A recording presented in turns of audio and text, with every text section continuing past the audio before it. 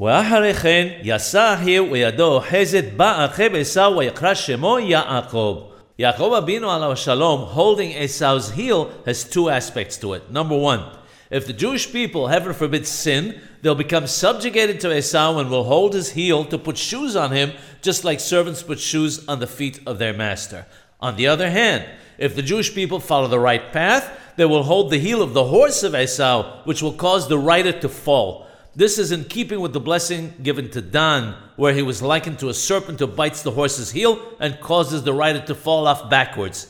The pasuk continues, they called his name Ya'aqob. According to the simple meaning of the text, that's because he held on to Esau's heel to attempt to stop him from being born before him. However, there's a hint in the name Ya'aqob, which is an acronym in Hebrew for Ya'aseh Asmo Kadum B'Beriyah, make himself first in creation. Our rabbis of blessed memory tell us that insects and reptiles were created before man, who was created on the sixth day. The angels, however, were created before all other creatures.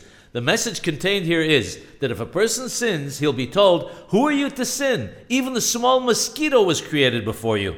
However, if he does not sin, he's likened to the angels who were created first before any other creature.